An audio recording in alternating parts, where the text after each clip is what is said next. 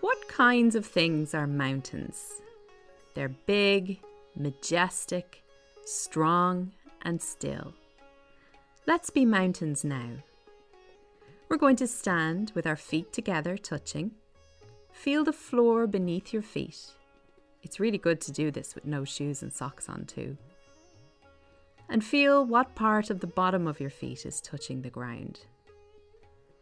Try to make all of the bottom of your feet touch the ground, or as much as possible anyway. Then think about that big, strong mountain standing tall.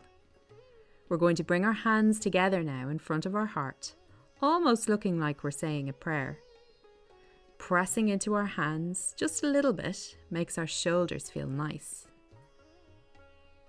Let's soften those shoulders now and bring them down a little bit away from our ears, breathing gently as we go.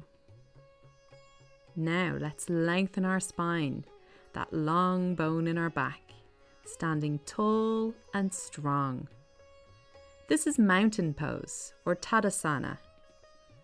When we're mountains, we are strong, we are steady, and we are calm. Let's say that to ourselves now. I am strong. I am steady. I am calm. And breathe.